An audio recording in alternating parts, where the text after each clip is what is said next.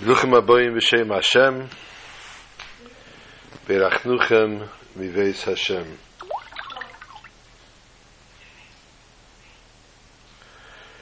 Welcome to the weekly Wednesday night shir.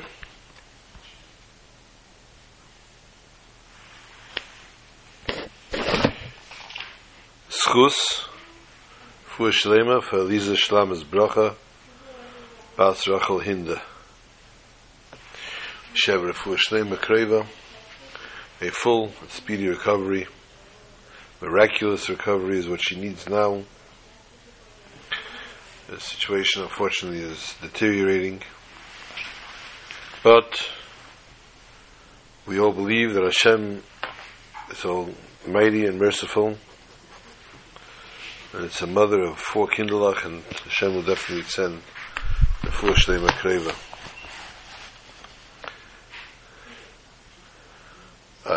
Unfortunately, there's been many incidents of the past week. We're not going to discuss that. It's Chedesh Adar. Chedesh Adar is Ivdas Hashem B'Simcha. We need to be happy. We need to be joyous. Simcha Peretz Geder. Happiness breaks all boundaries. And so too, happiness will do the same this year. May the happiness of Chedesh Adar permeate, penetrate, envelop all that is going on, elevate it, so that we may merit to hear and to see the ultimate simcha, the simcha amitis v'ashlema, which is, of course, the simcha of the Geula, of the Isgalus, the revelation of Melech HaMashiach tonight. Baruch Hashem, my family this week, and those who listen in archives will know that in this week of Adar, I have 2 children's birthdays, Zayin Stark, on Yud Ches and on Chof. Both the boy and the girl should have a Riches Yom Vishanim, lange gesunte freiliche Jahren. The Almighty should bless them with Yiddish Chassidische Nachas from their children, Mitzvah Hashem. Panos Ba'achova, Bakel Mikol Kel. Everything that one could possibly wish for. This Shabbos, we will be only taking out 2 Sifrei Torah. Only 2, Rabbi. Come on. We usually take out 1. Correct? But next Shabbos, Mitzvah Hashem will be taking out 3. And Rabbi Aleinu the Teva will discuss that next week. B'li Neder Mitzvah Hashem. This Shabbos is 2 Sifrei Torah, as we have the Parshas HaShavua. Those who are worried that we're taking out 1 for Vayakel, 1 for Pekudei, it's not the case. Vayakel and Pekudei are together. Today is, of course, Wednesday, as we know. Those who do Chitas, and I'm sure everyone does, the Chumash, the Tillim, and the Tanya of the Shiurim that are prescribed. The daily Chitas today is the bridge that comes between, that joins Vayakel and Pekudei together. So today we read, in essence, the beginning of the Chita starts in Vayakel and the end in Pekudei.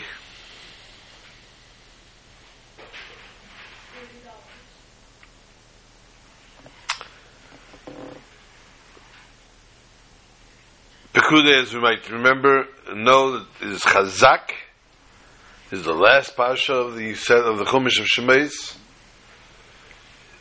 So we have this Shabbos, Shabbos Chazak, that again does not merit a second Sefer Torah, but the second Sefer Torah is for Parshas Parah, Zeis Chukas HaTorah. This is the Parah Aduma, And the greatness of the Paraduma, we have discussed it many times many times at great length, the great sacrifice, the great Avos Yisrael that the Kohen has with Parah Aduma, and we will, if Yirtzeh Hashem B'Lineder today as well, say a few words about Parah Aduma.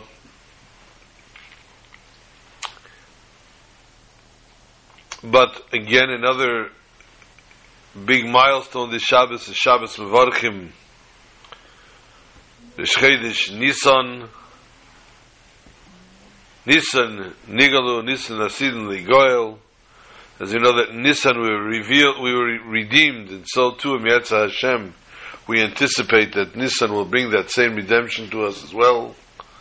And this Shabbos is the Shabbos Mevarchim, Shabbos that we bless the Chodesh of Nisan, and in Yirtzeh Hashem next Shabbos is Shabbos Chodesh Nisan, and Chodesh is only one day.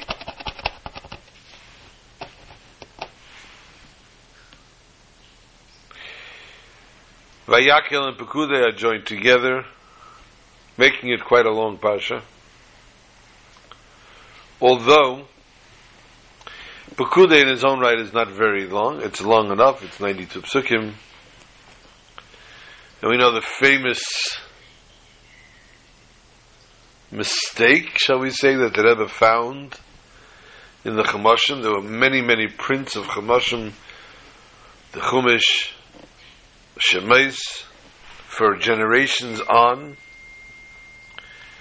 Every Parsha has, at the end of the Parsha, the amount of psukim, and we spoke about Parshas Miketz, has how many words there are in the Parsha. But after it says how many psukim there are in the Parsha, it says a simon, it says in an acronym, a hint, not an acronym, I'm sorry, a gematria of a word, 2 words, or 3 words, that signify this psukim in this parsha. The simon for Parshas Pekudei is Beli Kol Simon. Beli Kol, Beis Lamed Yud is 42, Kol is 50, which is 92. There are 92 psukim in Parshas Pekudei, and therefore Beli Kol is the simon for the parsha. But Beli Kol translates also to the words without any. So apparently, says the Rebbe, somebody, a not very learned person, was printing the Chumashim, and when he was typesetting the Chumash and he looked at this parsha, it said Beli Kol Simon. He figured, oh, there is no simon here. So Beli Kol, it doesn't have a simon. So he left out the simon. He omitted any kind of simon. And for generations, the Chumashim were printed without any simon there until the Rebbe pointed out that the simon for Parshas Pekudei is Beli Kol. It's not something that we should translate to say that there is no simon, but rather that is the actual simon.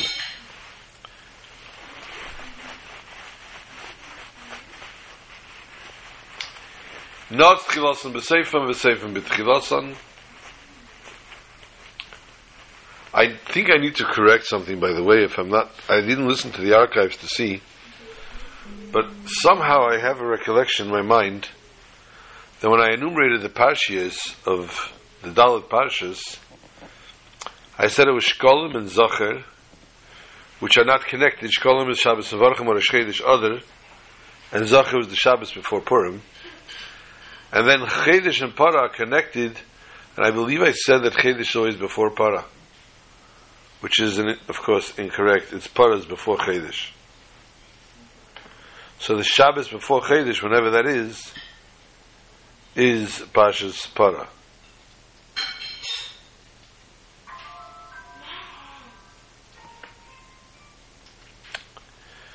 There's, of course, the famous story of the Alter Rebbe learning This is a story that Rabbi Leibel Grona has confirmed. The Alter Rebbe was leaning, he used to be the Bakari in the shul, he was leaning Pash Pekudei, and he came to the 8th Pasuk. The Alter Rebbe read the word differently than it is written. The Pasuk says, Es ha'elef, it's a Azlagedish, Es ha'elef, Ushva ha'meis v'chamisha v'shivim. What happens then? Asav vavim la'amudim v'tzipa rasheim chisha kesam. Instead, the Alter Rebbe read Ves Hey Elef V'shva meis v'chamisha v'shivim. Hey Elef 5,775, which is of course this year. Person corrected the Alter Rebbe. The Alter Rebbe said, okay, and he said the pasuk over. Instead of saying Ves Ha'elef Shva Meis Chamisha V'Shivim, as Hey Elef Shva HaMeis, he read it to Chamisha V'Shivim. Again the person corrected him. Again the Alter Rebbe said, Again he said the same way. And the 4th time being corrected this way, the Alter Rebbe said, what do you want from me? I see it as it's written in and said in Shemayim. And there it says, has Hey Elef, that in the year 5,775, which of course as we know is this year, Mashiach will come.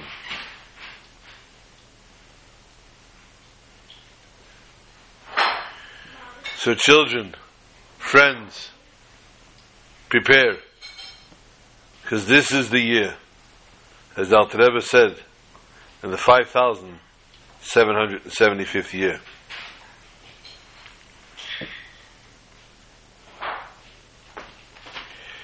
Moshe Rabbeinu,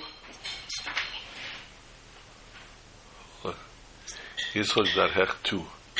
Number 2. Yeah. The capital like that. Doesn't have to be capital now. So no capital. Doesn't have to be. It can be. Could be, probably.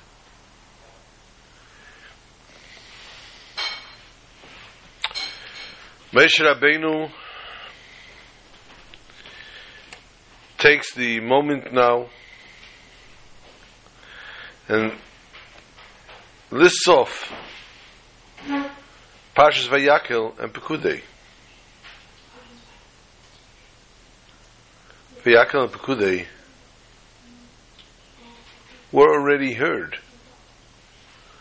Everything that it says in Vayakel and Pekudei we know already. Truma and Tetzaveh enumerated everything that's written in Vayakel and Pekudei. There's one difference. One slight difference between Vayakel and Pekudei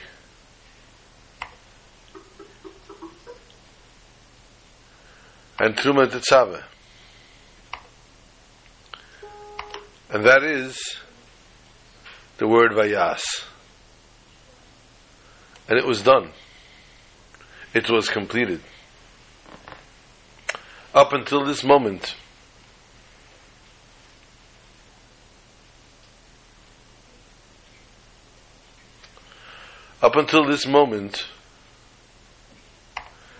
we had the instructions. We heard what needed to be done, what needed to be built, what needed to be constructed, and how it needed to be done. Parshas Vayakel and Pekudei add that one more word. The task that had B'Tzalel ben Uri ben Chur, the Mata Yehuda, brings to fruition the ultimate construction. But within this construction, within this development, we find many interesting actions that took place.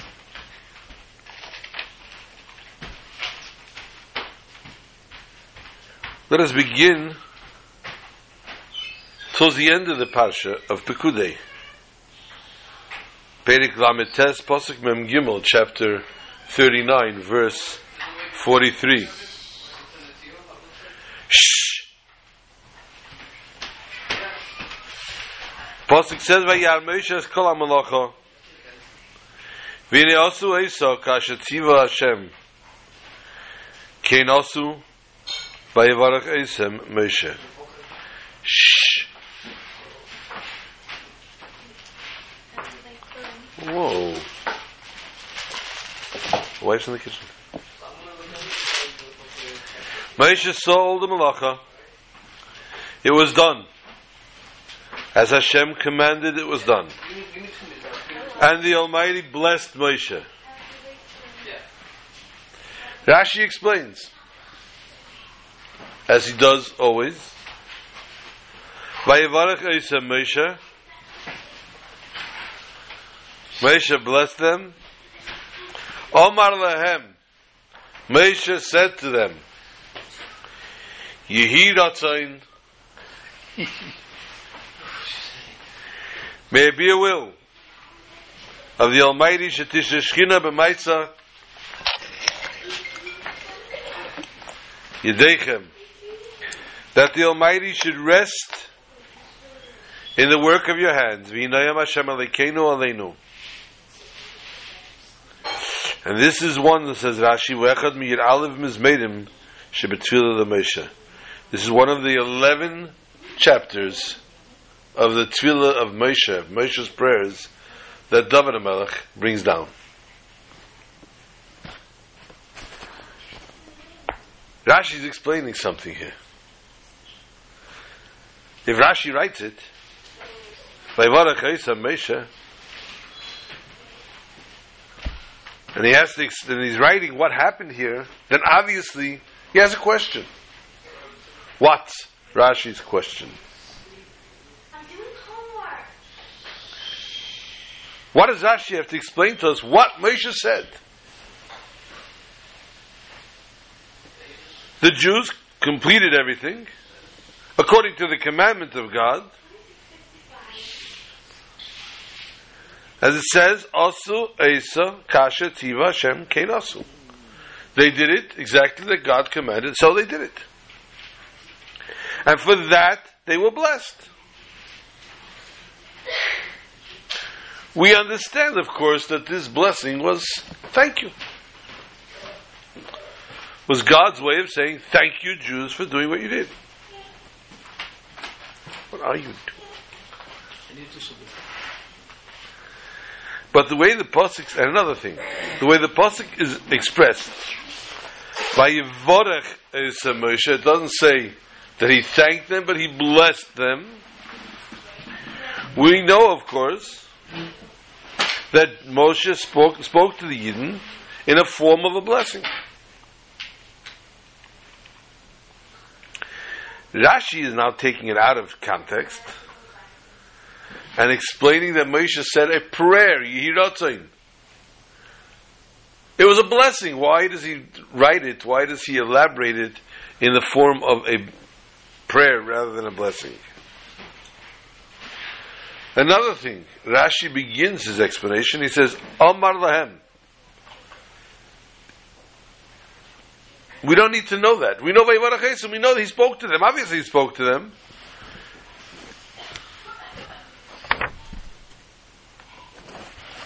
Moshe's blessing over here comes in a continuation of the story that's going on, of all that's happening here. The work in the Mishkan, the vessels, all that was done through Betzalel ben Uri ben Chur. Beautiful.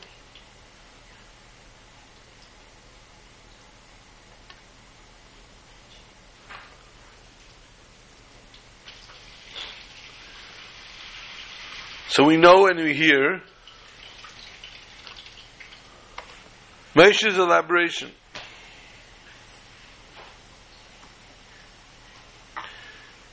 And he enumerates each thing that they did. And it signs off, as we find in chapter Lamed Tes, Pasuk Lamed Beis, 39, verse 32. Vatachal kol avedis mishkan eil meyed. Vayasu b'nei Yisrael kol asher tziva Hashem et Moshe. Kain also. And this is of course a Pasuk. What happened?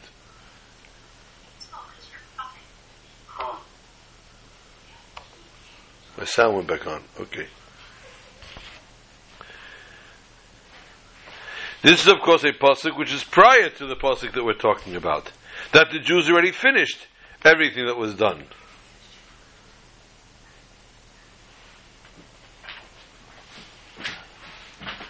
Vayaviu es Mishkan el Moshe. They brought the Mishkan to Moshe. Just like everything that God commanded Moshe. Kain also b'nei Yisrael kol aveda. Then our pasuk comes and says, "Vayam Moshe kol malacha." But they already brought everything to him. So now the pasuk is elaborating and telling us that Moshe saw the actual work done, the artsmanship, the craftsmanship, and blessed them. The blessing should have been put to the Chachmei Lev, to those people, to the architects that got this together, and they worked so hard. They finished their work in great success, and they got a special bracha from Moshe. Another question comes about. The Chachmei Lev, these architects, these bright, these brilliant people that completed the Mishkan were only a handful of people. Yet before this, it tells us about the donations that everyone gave. Everyone gave, men, women. And it was brought to the Mishkan. They were given open-handed, so much so that Moshe had to call out, Ish v'isha al yasu eid malacha l'turmas hakedesh. Don't do any more work to bring donations. And at that point, Vayikol Hamehavi. Back in Vayakil, on chapter 36, Pasuk Vav, it says, and the people stopped bringing. In that case, why is Moshe blessing them? The Chachmei Lev, these special people that were chosen out of the nation.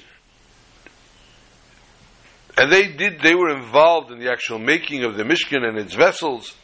And he doesn't bless the entire nation itself. Why only the Chachmei Lev are being blessed? It should be called Ish v'isha shenad of libam, like Hashem commanded Moshe.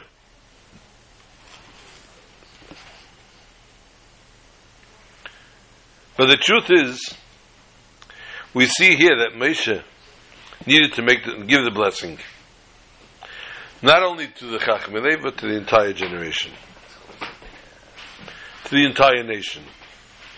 In the pasuk prior, it says, "K'cher asher tziva Hashem es Moshe kein asu b'nei Yisrael es kol ha'aveda." Like the Almighty commanded Moshe, so did the entire nation all this Haveda. That means to say everyone did, not just the Chachmei Lev. So to explain what the pasuk says before, in the beginning of this whole thing, Vatachal kol avedas hamishkan eil meid, that it was completed. Vayasu b'nei Yisrael kol asher tziva Hashem es Moshe, and the Jews, the entire nation, did what Moshe commanded. Rashi explains there, Vayasu b'nei Yisrael es hamalacha kol asher tziva Hashem. But as we take a quick glance here, something's missing. What's Rashi trying to hint? What is he adding here to this explanation? Rashi says there's a connection between the entire nation, Klal Bnei Yisrael, to the Mishkan. Because the Chayda, what was done here, the Mishkan, was only done through the Chachmei Lev. But yet, Rashi, the pasuk says that the whole malacha, the entire work, was done by the entire nation. what was the work that was done by the entire nation? Bringing the donations. So therefore it now comes out clear to understand and to say, when it says Vayevarach Esav Moshe, Moshe blessed them, what his intention here is, its intention to everyone that was involved with this work. The people, the architects that did the work, the physical work, it's every man, every woman that had the work of bringing the Davos HaMishkan. But still, why did Moshe wait till now? After the Chachmei Lev completed the entire work, he gives the bracha. Why didn't he bench them when he said, stop bringing? Which was the end of their work. The work, they did also work. What was their work? Their work was bringing the donation. The Chachmei Lev were actual contractors and architects that built everything. But everyone did their job. Everyone had their position. So the position of the people that had to bring whatever they had to bring, they did theirs. When they completed theirs, they should have been given a bracha.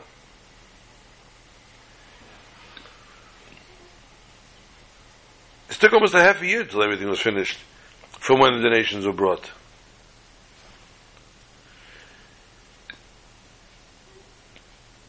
We could perhaps explain.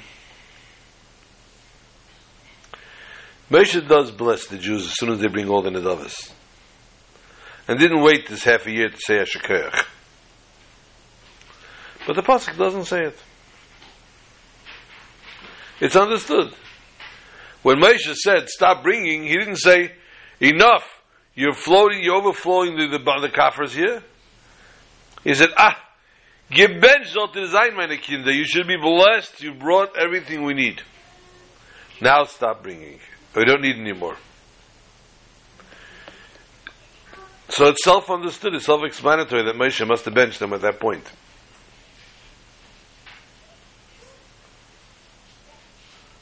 Or just a mere fact, knowing that Moshe was happy with what they did was enough for them. Many a times you don't need the actual thank you from the person. We derive satisfaction by the fact that we know that we made this person happy. We know that what we did for this person was good.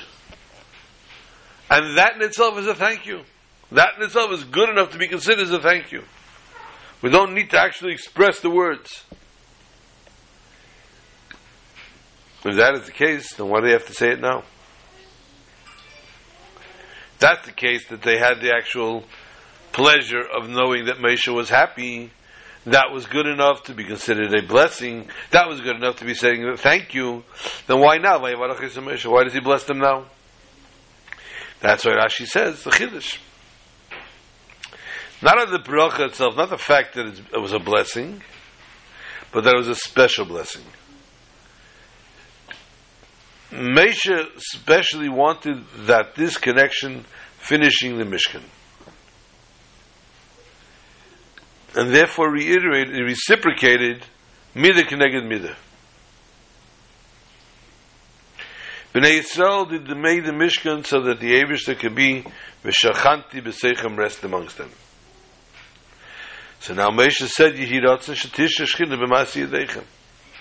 The blessing was that you did this so the Almighty should rest His shchina here. May it work. May it be the will of the Almighty that it should work, and the Eibishter should take a rest His shchina here. That's why Rashi starts off. Omar lahem, he said to them. Because it wasn't just a regular bracha, it was a yashakayach. And therefore he says to them, especially, it doesn't bless them with saying this, he says to them that your work should be done. We give a blessing many times, Shemali Hashem kol mishalis lebecha l'tov v'levracha. Your heart should, the Almighty should fulfill all the requests of your heart to good and for blessing.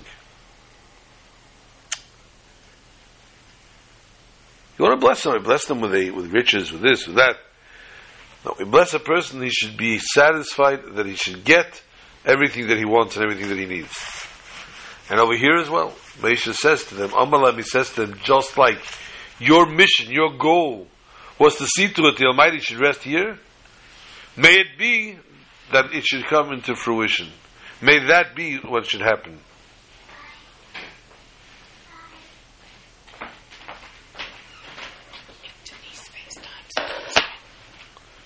What?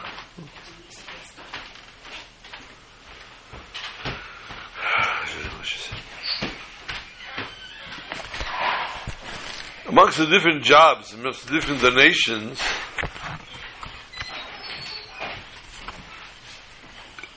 we find a very, very intriguing donation. Pasuk tells us, "V'chol hanoshim asher nasa liban, eisana b'chokma tovu esaizim." All the women whose hearts uplifted them, this with wisdom spun the goat hair. A kunst, a geschäft, to spin goat hair. What's the big thing? Person that spins goat hair.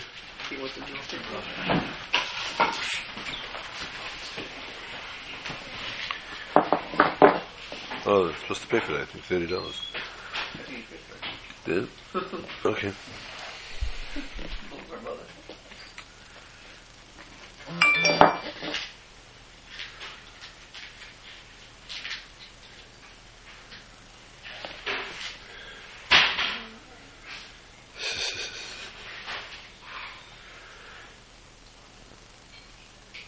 The Jews are told to bring wool. They weren't told to process the goat hair. If they would have sheared the goats and brought the... Simcha, your phone is asking questions.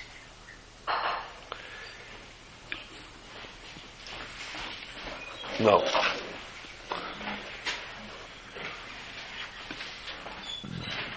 But the fact is that the women did not just spin the goat hair, but this took exceptional talent. They made this hair into the yarn, and they did it while it was still attached to the goat's body.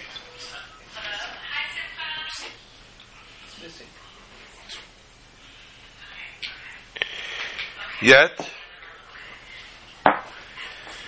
these gifted women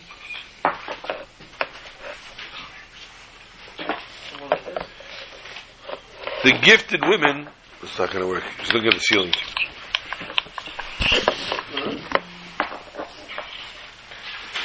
These gifted women, says Rashi, were doing it while the wool was still attached to the animal. They wanted this donation to be of the highest quality.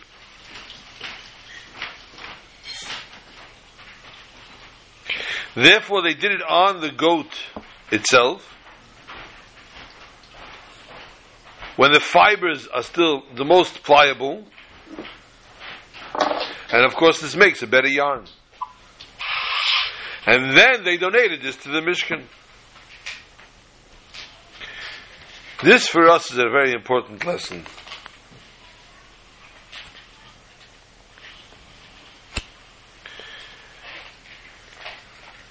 They recognize their unique ability to do such a kunst, to do such a magnificent job. They knew they had this gift, and they wanted to utilize this gift for the construction of the Mishkan. They did this with they used their special talent. As we spoke before, the reason the people worked, thrived, to see to it, to make sure that the Mishkan had what it needed, and to bring what the Mishkan needed, was they wanted the Almighty should have a home, a resting place on this world. Which is the mission of each and every person today. And therefore a person needs to see to it that they take their exceptional talents and they devote them and they put their extraordinary talents and abilities and contribute it towards holy causes. And each person needs to seek out what is their special cause. And again, looking at the women this week, it's obviously the temple, as was the redemption, which was all in the honor of the women. We find another vessel of the Mishkan, the kior, the wash basin. Vayasas akir necheshes veskane necheshes bimaris hatzoyves. He made the copper wash basins and the copper base from the mirrors of the legions of women. The women had these copper mirrors, says the Torah. You froze, or someone, she froze, I'm not sure what happened here. Can you bring me a tom? One tom. For those keeping score at home, the Gemara Yevamis, Mem Tesamid Beis, 49 side B. And the Gemara says, Moshe was different to all other prophets. Doesn't stand, I have to sit and hold it up.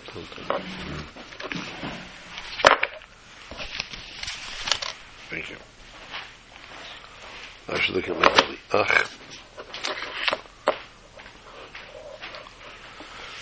Moshe was different than all other prophets. Not working. Almost. Oh. The visions, the way the prophets visualized the Almighty, and the way Moshe Rabbeinu visualized and connected to the Almighty.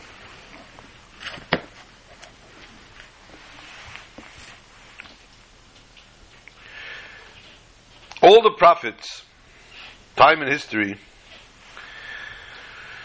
was as if they looked through a dim glass and they saw godliness. Moshe in turn looked through an illuminated glass. Like a telescope. And with a telescope one can see great distance.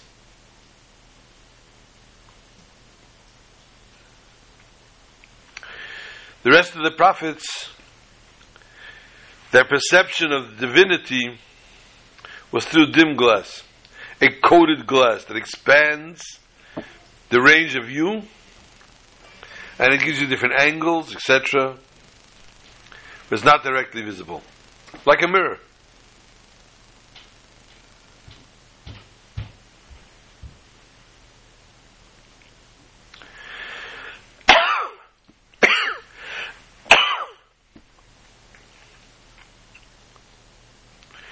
Both these instruments bring something that you can't see ordinarily into view. They give you the capacity to see something that one doesn't ordinarily see. A telescope, however,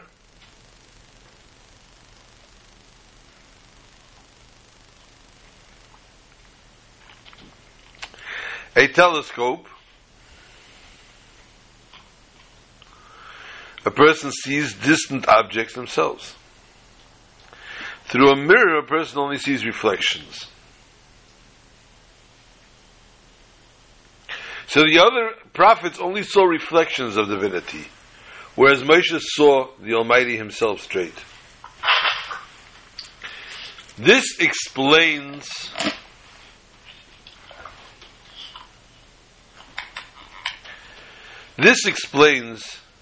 what the Medrash is talking about here.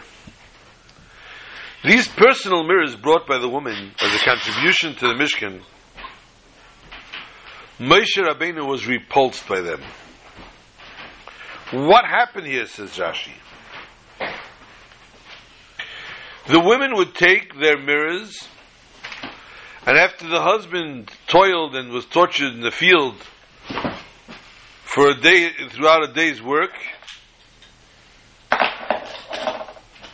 the women would take the mirror, they would make themselves up as pretty as they could, they would go out to the fields and show the husband, look how you look and look how I look, and thereby getting the husband to come to them, and thereby bringing about future generations.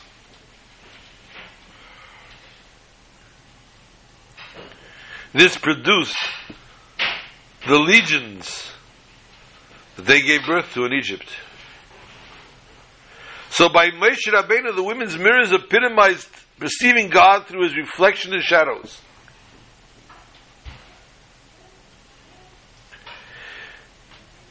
Which ultimately is at odds with the holiness. But still in all, the Almighty said, no, you need to accept this. I want this accepted.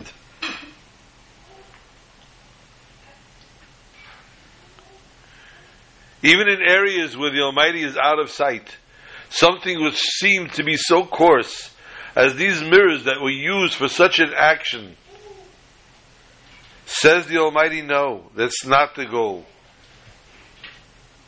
I want to take even the lowest elements of this world and thereby make my holy vessels and my holy temple. This act that the Jewish women did was so precious to God. Moshe didn't understand it. And therefore the Almighty himself needs to tell Moshe how great the act of the Jewish women is. And so we see the two very instrumental things that the Jewish women have, and that the Jewish women's talents and the Jewish women, the mother, the Akeres Habayis, the responsibility they carry, the mission they have in this world to fulfill the Almighty's wishes, to fulfill the Almighty's mission, to continue our generation, to continue the Jewish nation. And we see similarly the beginning of Chumash Shemais and the end of Chumash Shemais, which we have spoken about before when we spoke in Parashat Pekudei, the Chazak of Pekudei. Not Tchilasan b'Seifim, v'Seifim b'Tchilasan. We need to connect the end of the Chumash with the beginning of the Chumash. The beginning of Chumash Shemais tells us a story. The Jews come down to Egypt. Yaakov and his sons are in Egypt. It talks about the birth of Moshe Rabbeinu, but we see the most extreme happening in this Pasha is the beginning of the redemption. What is the beginning of the redemption? Batya Baspara goes down to convert. She goes down to go to mikveh in the river, in the Nilus, with intention to convert to Judaism. And there she sees Moshe Rabbeinu floating baby Moshe in his little cradle. And she says, I must save this child. But the child was out of her reach. But she said, I got to save the child. And she reached out to take the child. And the Medrash tells us that her arms stretched, says Rashi. And she pulled that child in. It was unimaginable. Standing at the waterfront, the child at such a distance, and she just leaned over to reach to get the child. Why? How? Where? Because she set a message and a precedence that nothing stands in the way of somebody's will. When a person wants to do something, they can accomplish it. In America, they say where there's a will, there's a relative. But here the Torah tells us where there's a will, there's a way. And therefore the Torah teaches us in the beginning of Shemais how this person puts her hand to it and it accomplishes. And now at the end of Chumash Shemais, the walls of the Mishkan were assembled, but they were flat on the ground. They were beams, extremely heavy beams attached one to the other. Someone needed to stand these things up, and it was not possible. They did not have cranes. Somebody said, what should I do? How do I get this to stand up? And the Almighty says, put your hand to it. Show that you want to stand it up. And He does, and the walls stood up by themselves. And again, says the Torah, therefore, the message sends us the message of put your hand to it, and you will accomplish what you need to accomplish. And that is the beginning of Shemais and the end of Shemais, intertwined one with another, teaching us how put yourself out and you will accomplish. The famous story with a chassid of the Baal Shem Tov, which I have told already also. And I'm going to get emails from people listening to the archives. Rabbi, you told us the story already. But it's a beautiful, beautiful story. It was a chassid of the Baal Shem Tov that decided that the Baal Shem Tov is nothing, there's no one like the Baal Shem Tov. The holiness that he gets at being at the Baal Shem Tov's table, in the 4 cubits of the Baal Shem Tov's presence, is incomparable to anything in the world. The prayers, the learning, the studying of Torah is so special. But he had this Yetzer Hara, this yearning to become an astronomer, a sorcerer. He wanted to dabble in the other worlds. This would be his last Shabbos with the Baal Shem Tov. He would spend this one last Shabbos, and Sunday morning he was going to leave. He arranged already where he was going to go to study this. He was off to go. Friday night, the Chassidim was sitting by the table in their shtreimlach, in their bekishes, in their full garb. And the Chassid began to feel an enormous heat. There was a raging winter storm outside.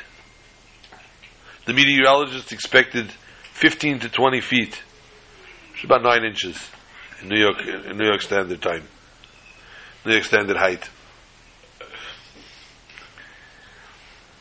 And this chassid was sitting there, and he was perspiring. He was so hot. He took off his treimel, and he tried to fan himself. He tried to wipe his face. It wasn't helping. He opened his buttons on his shirt. It just was not going. He took off his bekisha. He couldn't breathe in front of the Baal Shem Tov. And finally he said, Rebbe, I need to go out. He ran out. He was running out the door. And the Baal Shem Tov said, but be careful, not more than 2 minutes, because it's freezing. You'll catch I don't know what out there. And he ran outside. And it just wasn't helping. The freezing winds were blasting in his face. The snow was swirling around him. It wasn't cooling him down. He threw himself in the snow. It wasn't working. He just started to run like a madman from the heat. He was exploding. And he ran into the forest, and finally he collapsed. When he awoke, he found himself with a farmer and his wife. And he had no recollection of anything that happened, or who he was. And this farmer had a little farm, a little piece of land. And they asked him, who are you? And he said, I don't know. So they gave him a name, Vladimir. And he said, you live here, you'll help us. Not Vladimir. So after a few days, why? It's a nice Polish name. Yeah, but they don't help. No. Polish. And he started to work, and he started to be very successful. And he turned this little piece of land, he bought another piece and another, and he turned this into a major mansion, major estate. A short while later, like a year or so, there was positions in the Tsar's army opening up. And the farmer comes to him and he says to him, Vladimir, you did a wonderful work. You're a getraya fake, a chevman, you're a good man. Why don't you go to the army? And he said, good, and he joined the army, and he rose in rank to rank, and he became a general. After 2 years, he was a general of the cavalry. And this went on for 12 years, conquering in battles and wars and victories, and it was amazing what this man was able to accomplish. And one day he reminded himself of the town of Mezhebush. And he decided he's going to conquer Mezhebush. And he saddled up 10,000 soldiers. And they all saddled up with all their shining armors, with their torches, and they came to the outskirts, to the forest of Mezhebush. And they all stood in the forest and waiting for the commander to say, and he told them, light your torches. And they all lit unanimously, they lit their torches, and the whole forest was on as daylight. They all drew their swords, and as you heard them draw their swords, the clink of the swords was like a thunder. And General Vladimir walked himself to the door of the Baal Shem Tov, and he started to bang on the door. And he heard talking inside, but nobody's opening. And he banged harder. Do you know who this is? Open in the name of the Tsar. I'll teach you a lesson. And after a few minutes of banging and banging, the Baal Shem Tov opened the door and says, Mordechai, what are you doing out there? You're still outside? It must be 5 minutes already. I told you not more than 2 minutes. He says, what, Mordechai Vladimir? I'm a powerful general. And he turned around in the Shtokin army. There's no horse, no nothing. He's standing there still in his shirt sleeves, in his tzitzis. And he's a little frostbitten. The Baal Shem Tov pulls him inside and he sits him down and he puts back on his bekesh and he puts back on his streimel. And he realized where the power of sorcery, where the powers really, really are, where they really reach. And he said, I don't need to leave or go anywhere. It's all here by the Baal Shem HaKodesh. In Miyatzah Hashem, this Shabbos Parshas Parah we said, and I don't know how much we're going to talk about V'yikra Lecha Parah Aduma, taking the Parah Aduma, the mitzvah of the Parah Aduma. The main one thing I'd like to always talk about with the Parah Aduma is how this red heifer was taken and was slaughtered and was mixed, the blood with water, and was sprayed on the people that were impure from coming in contact with dead people. And they became purified. They became clean. But the person spraying it became impure until that night. So this Kohen was prepared to sacrifice himself and to become impure to help out a fellow Jew. This is the lesson of Parah Aduma, the self-sacrifice. If you have negation, one needs to have to help a fellow Jew. The Shulchan Aruch tells us 30 days before the holiday, we need to start discussing the laws of the holiday. I know by women you're not allowed to say the P word. Pesach. It sends them into a frenzy. But unfortunately, it's an inevitability and it's around the corner. So we're going to discuss a few different laws. An interesting law that's discussed, that's talked about, and so many people have so many different customs about it, is soaking their matzahs. Wet matzah. Lechatchila, to begin with, one should not have wet matzahs. And if someone does, they're not yetzer the mitzvah of matzah. They did not fulfill their din of matzah.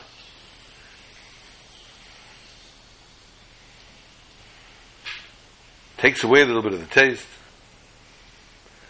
But if it didn't totally disintegrate, there are those that perhaps would say you could still perhaps do it. Elderly and sick people toothless people, people that find it hard to eat something so hard and dry, may soak their matzah a little bit in water so that they can work and survive getting through the kizayas. Of course, a mess lasts 24 hours, it should not be soaking. Because then it's like something that was soaked and it's not even a moitzi anymore.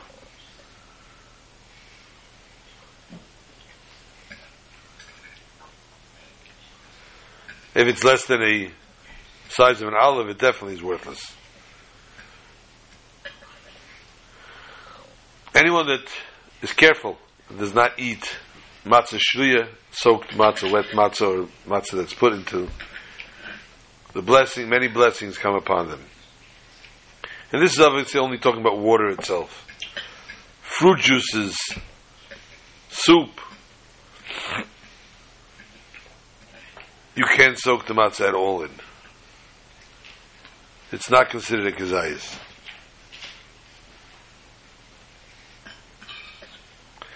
Again, we turn to the elderly and to the ill that need it done in juices rather than in water. Then for them we can perhaps find room in our hearts to allow it.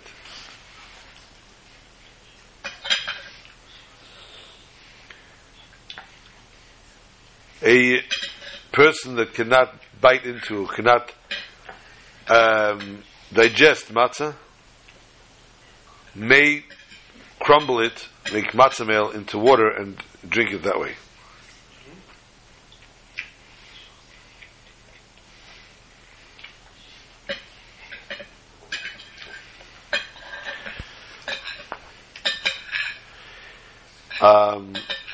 Shouldn't cook matzah. I've heard of people that take the matzah, they put it in their oven before the Seder to give it back its fresh crunch. Yeah. I've heard people that do it, what should I tell you? Not recommended. We never got it right. Many chassidim have a stringency, and they don't let their matzah be revealed even. They don't let their matzah come into contact with anything. Even on the table, they don't let it get wet. But there's no crumbs on the table either. They eat out of a bag, or they eat over a tablecloth that gets removed, and there's no matzah that comes in contact with the table thereafter.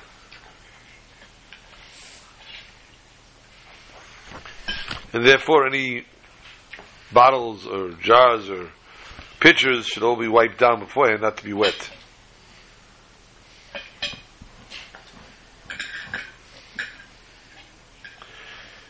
If a person froze matzah and they defrosted it, they need to eat it right away, not to wait until they become soggy.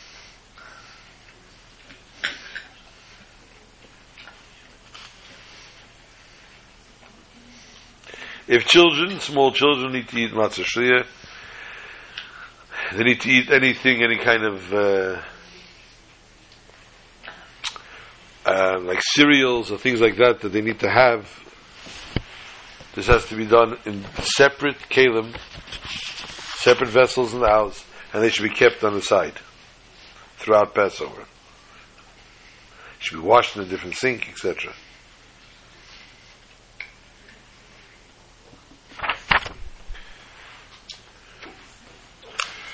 Not going to go into the dinim of kitnius, because there are many, and there are many people that don't hold from that anymore, unfortunately. That's right.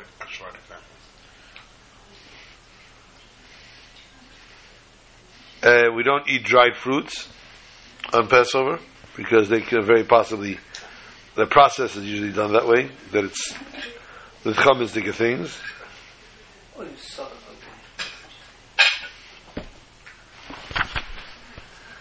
There's all different spices that some do use, some don't use. The Minhag Chabad, everything has to be peeled, so therefore, if you don't peel it, you don't use it. So we don't use lettuce except for the romaine lettuce for the Seder.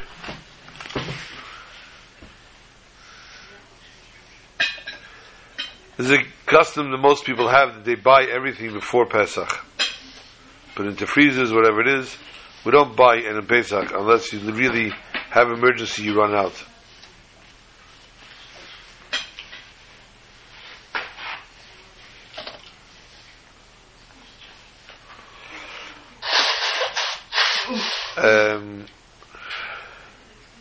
Sugar sometimes runs into a problem. In the olden days, sugar cubes actually were a big problem.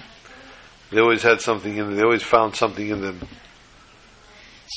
So what people will do is they will take the sugar and boil it before Pesach, and they will use liquid sugar. Many people don't use any oils on Pesach, and they'll take therefore schmaltz, chicken fat, and they'll dissolve that and use that. It happens to be very, very good. It's a heart attack in making. And I'm sure the PETA people wouldn't be happy either. Anyone that has traditions, restrictions, stringencies of a Passover, one should not mock, one should not laugh about them, one should accept them, and one should praise anyone that does them. It doesn't mean you have to follow suit. It doesn't mean you're less of a person, you're less of a frum Jew. If you don't keep everybody's stringencies, every mishagas that everybody has. But the main thing is that this year, Pesach, we should be in Yerushalayim, in HaKadosh, and we should be Necham and Azvachim and Apsachim. We should eat on Har HaBayis, the Karban Pesach, and we should have a beautiful, beautiful Shabbos. And even this Shabbos already to be in Yerushalayim and HaKadosh, we're going to bench the Shchedesh Nisan, and Nisan Digalu, and Nisan Asidan Goel. At this point, we'd like to wish you all Shabbat Shalom to all.